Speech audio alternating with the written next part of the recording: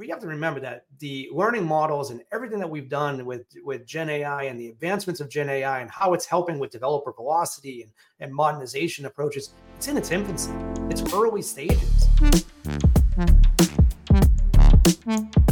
Hi, and welcome to the Tech News This Week podcast. I'm your host, Anton Gonsalves, editor-at-large with Tech Target Editorial. There were a couple of important developments in generative AI this week.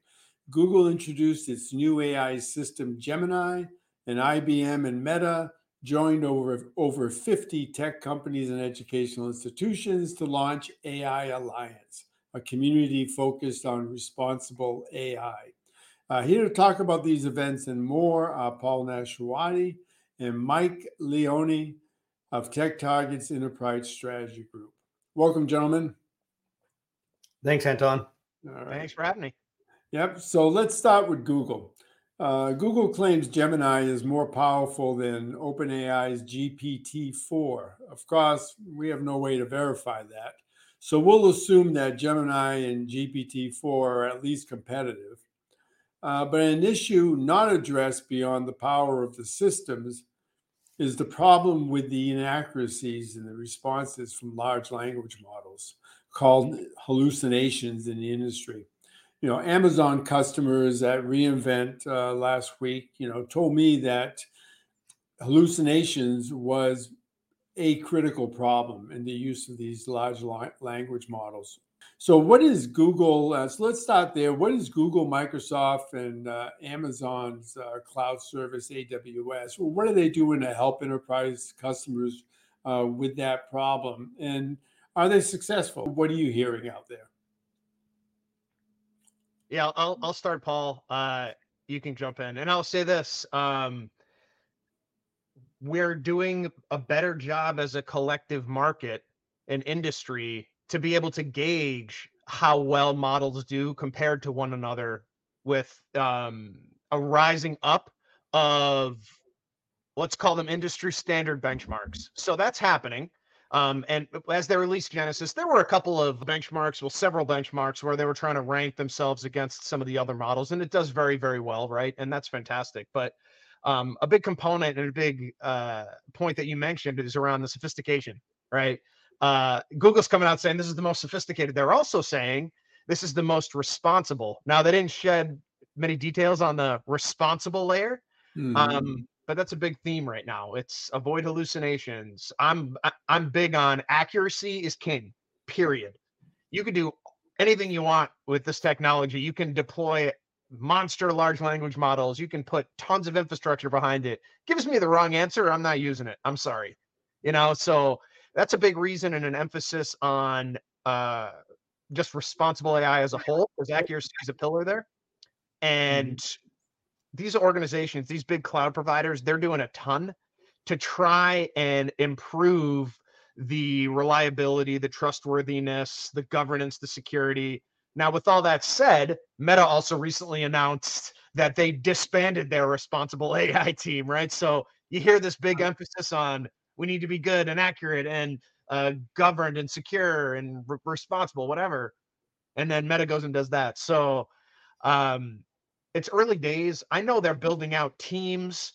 I know that Google specifically, they have a really well-structured process and approach for kind of monitoring and making sure organizations are doing things the right way.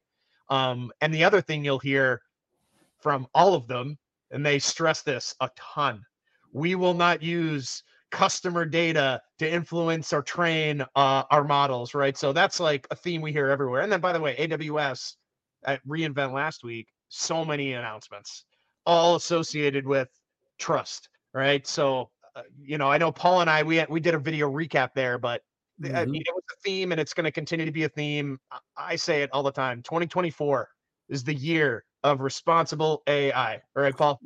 Yeah, absolutely, Mike. And, and thanks for that. So quite in-depth kind of analysis there. One of the things I want to touch on, as we look at the use cases, and you mentioned 2024, right, Mike? And when I think about what we saw with Google, what we see with the announcements this week around, there was a ton of announcements on AI and the alliances and things that are happening. But when we look at what's happening, and I want to echo a couple of points that Mike brought up. I'm looking at it in the context of developers and how they're building new code and productivity and such, and how that all works. And it's important to understand that. But when I look at, Mike, you triggered something on the responsible AI piece. And I want to touch a little bit on regulations, because what we're seeing is an emergence. And I bet in 2024, we're going to see a whole lot more of this, of regulations that are going in place that are going to focus around Gen AI. Open AI investigations in Italy is going on right now. We have lawyers in Poland that are dealing with new lawsuits that are around GDPR violations. And we're seeing the EU Data Protection Board is launching a task force that had coordinated enforcements around ChatGPT. All this is happening now, right? And that's around that responsible use of AI. So when you look at that and start modernizing your environments and start building your environments, I really like what these announcements this week, because it introduced a new level of competition. We have to remember that the learning models and everything that we've done with Gen AI and the advancements of Gen AI and how it's helping with developer velocity and modernization approaches, it's in its infancy.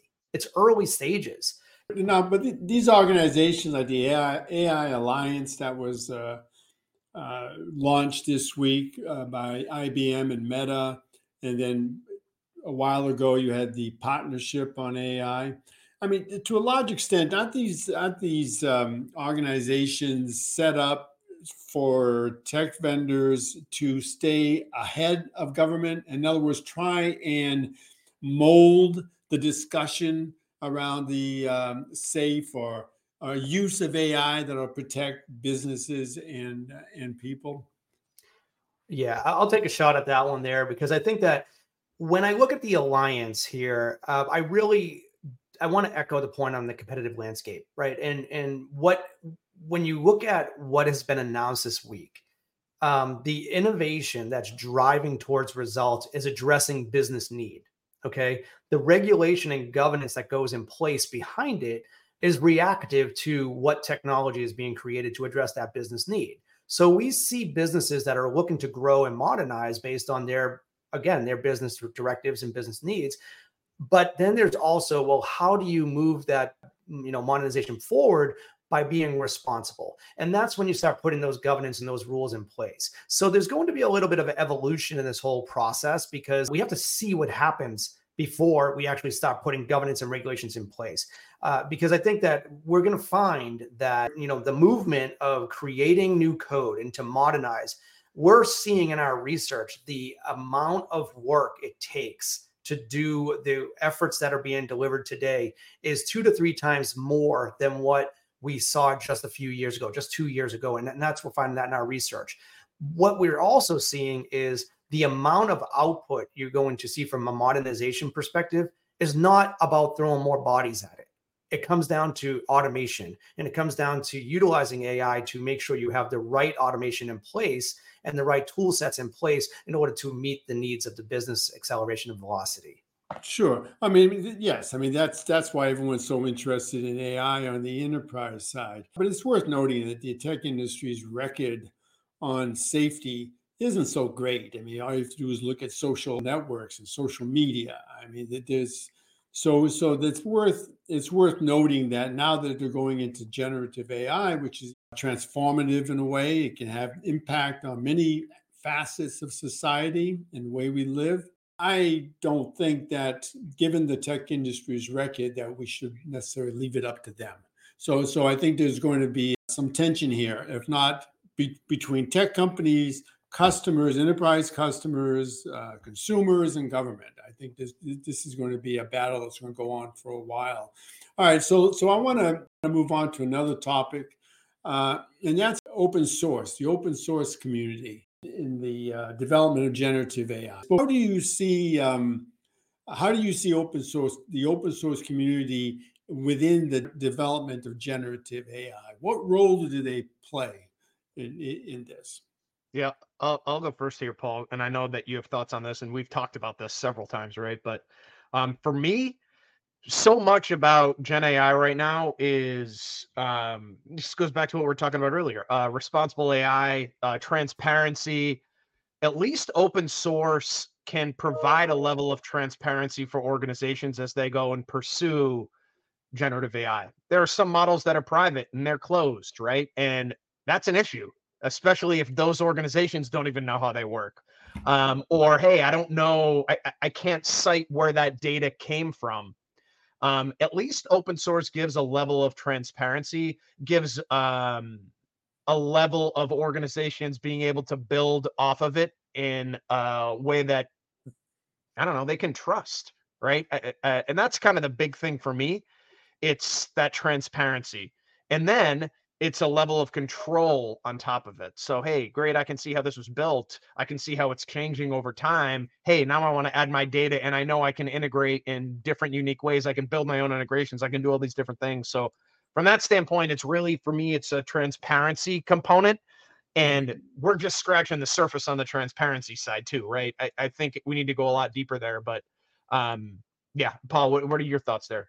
Yeah, a lot of thoughts there, Mike. I mean, you know, it can go in a lot of directions, but I think when I look at open source, you know, I want to kind of bring it back to data, right? And when I think about it in the context of where development teams are going, they're moving from experimentation to really embedding, you know, Gen AI into their software development life cycles.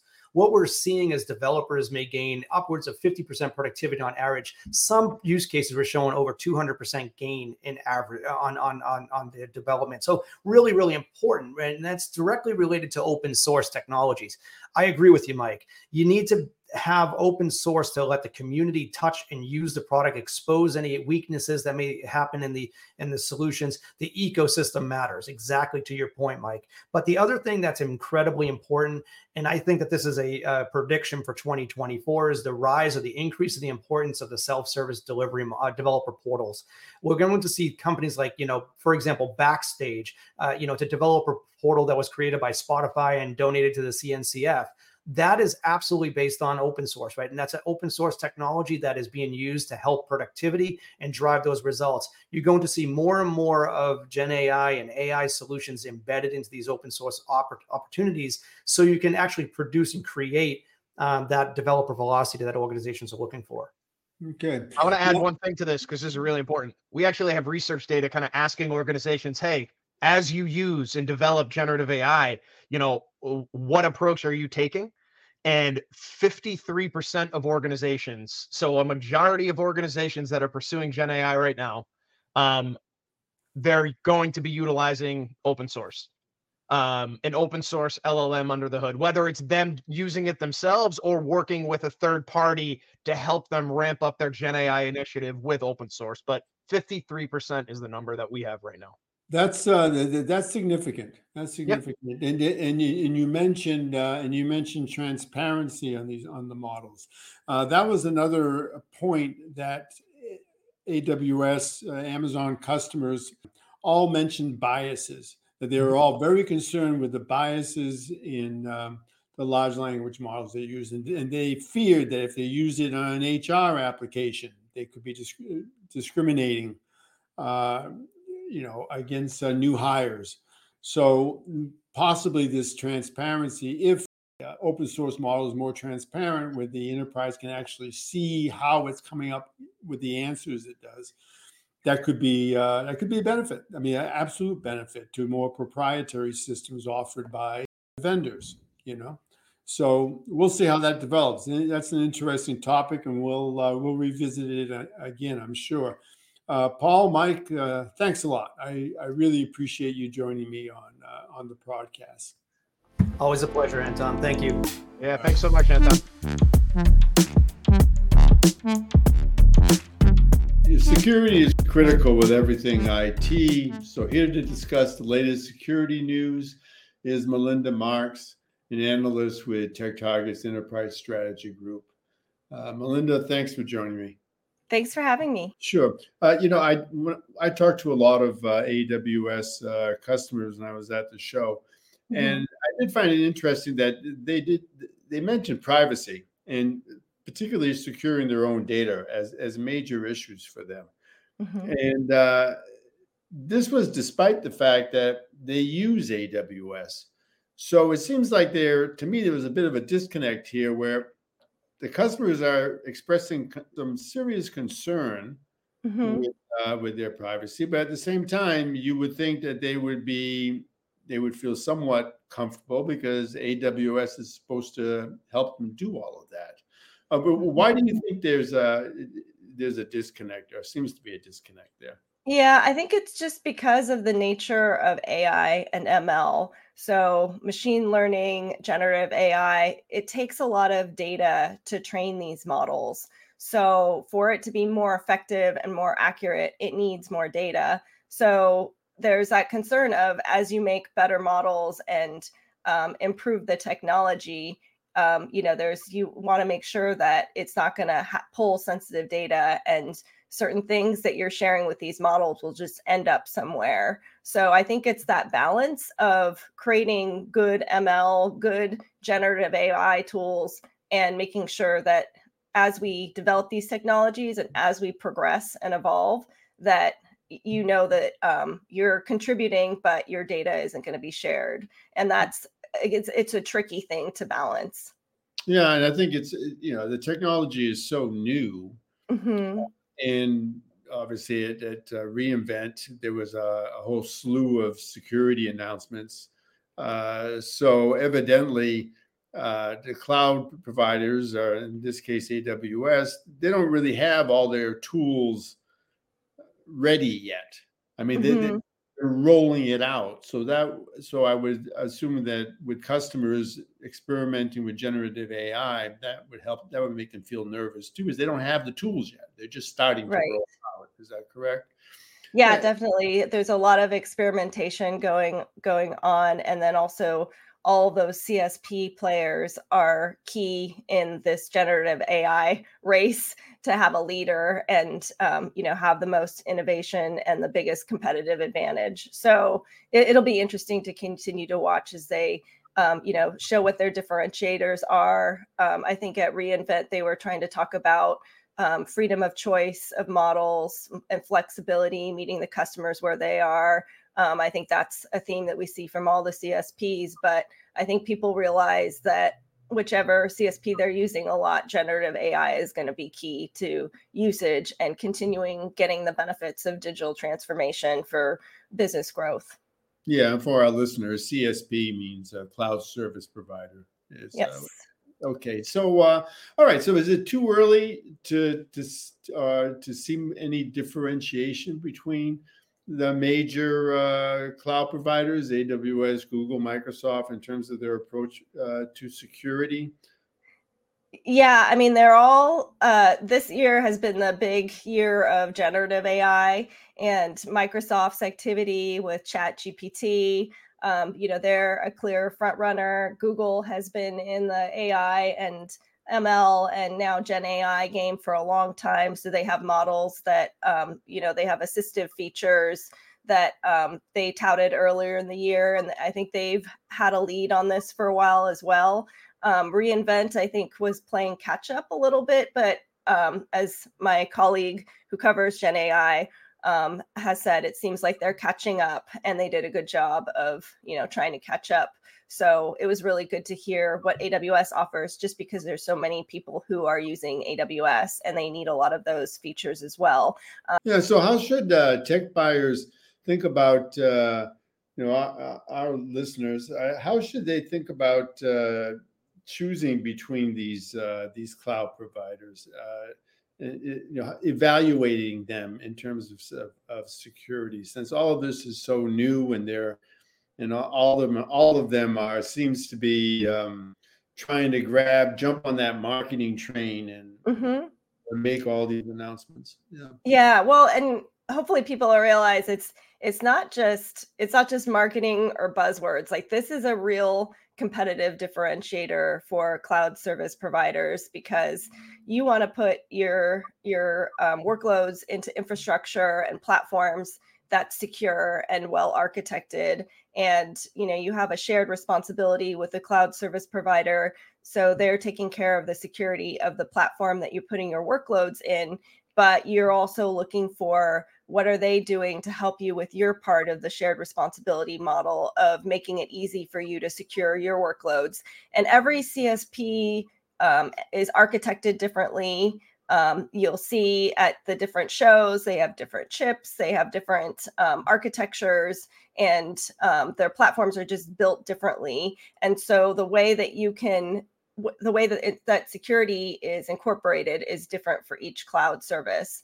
And so it's really important for organizations to look at that, look at what the CSPs provide, both on the platform level and then also what they do to help you with your workloads. And sometimes it's extra features and services that can be enabled. So each of them has things like cloud security posture management services.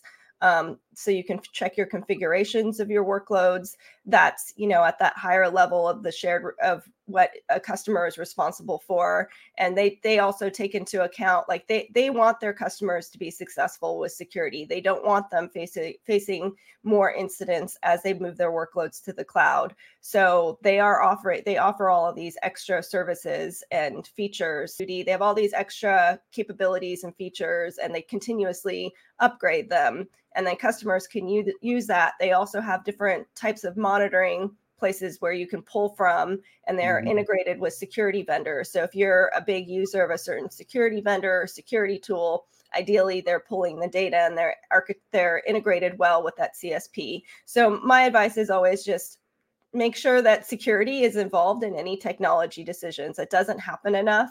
A lot of times I talk to CISOs who feel like they're just having to get into reactive mode to what IT ops or the CIO has picked for their CSP or for developers or DevOps. And that's kind of driving things as a push for productivity, and security is it's kind of something that you look at of, oh, now I'm stuck securing what these other people chose. Now it's more important, I think, for even in IT and ops to look at the security features and capabilities, but ideally also the security team as well incorporated into that decision-making process so that they can also evaluate it and determine what they need to do for their jobs, which is managing risk and making sure that if there are attacks or threats, they can detect and respond as quickly and efficiently as possible. And whatever tools they're using, they have a clear strategy for making sure that things are efficient. Okay. All right. Sounds like a lot of work needs to be done before the enterprises even think about opening up the wallet to any of these vendors. Thank you very much, Melinda. I appreciate you joining me on the podcast. And that wraps up this week's show. Thanks for listening.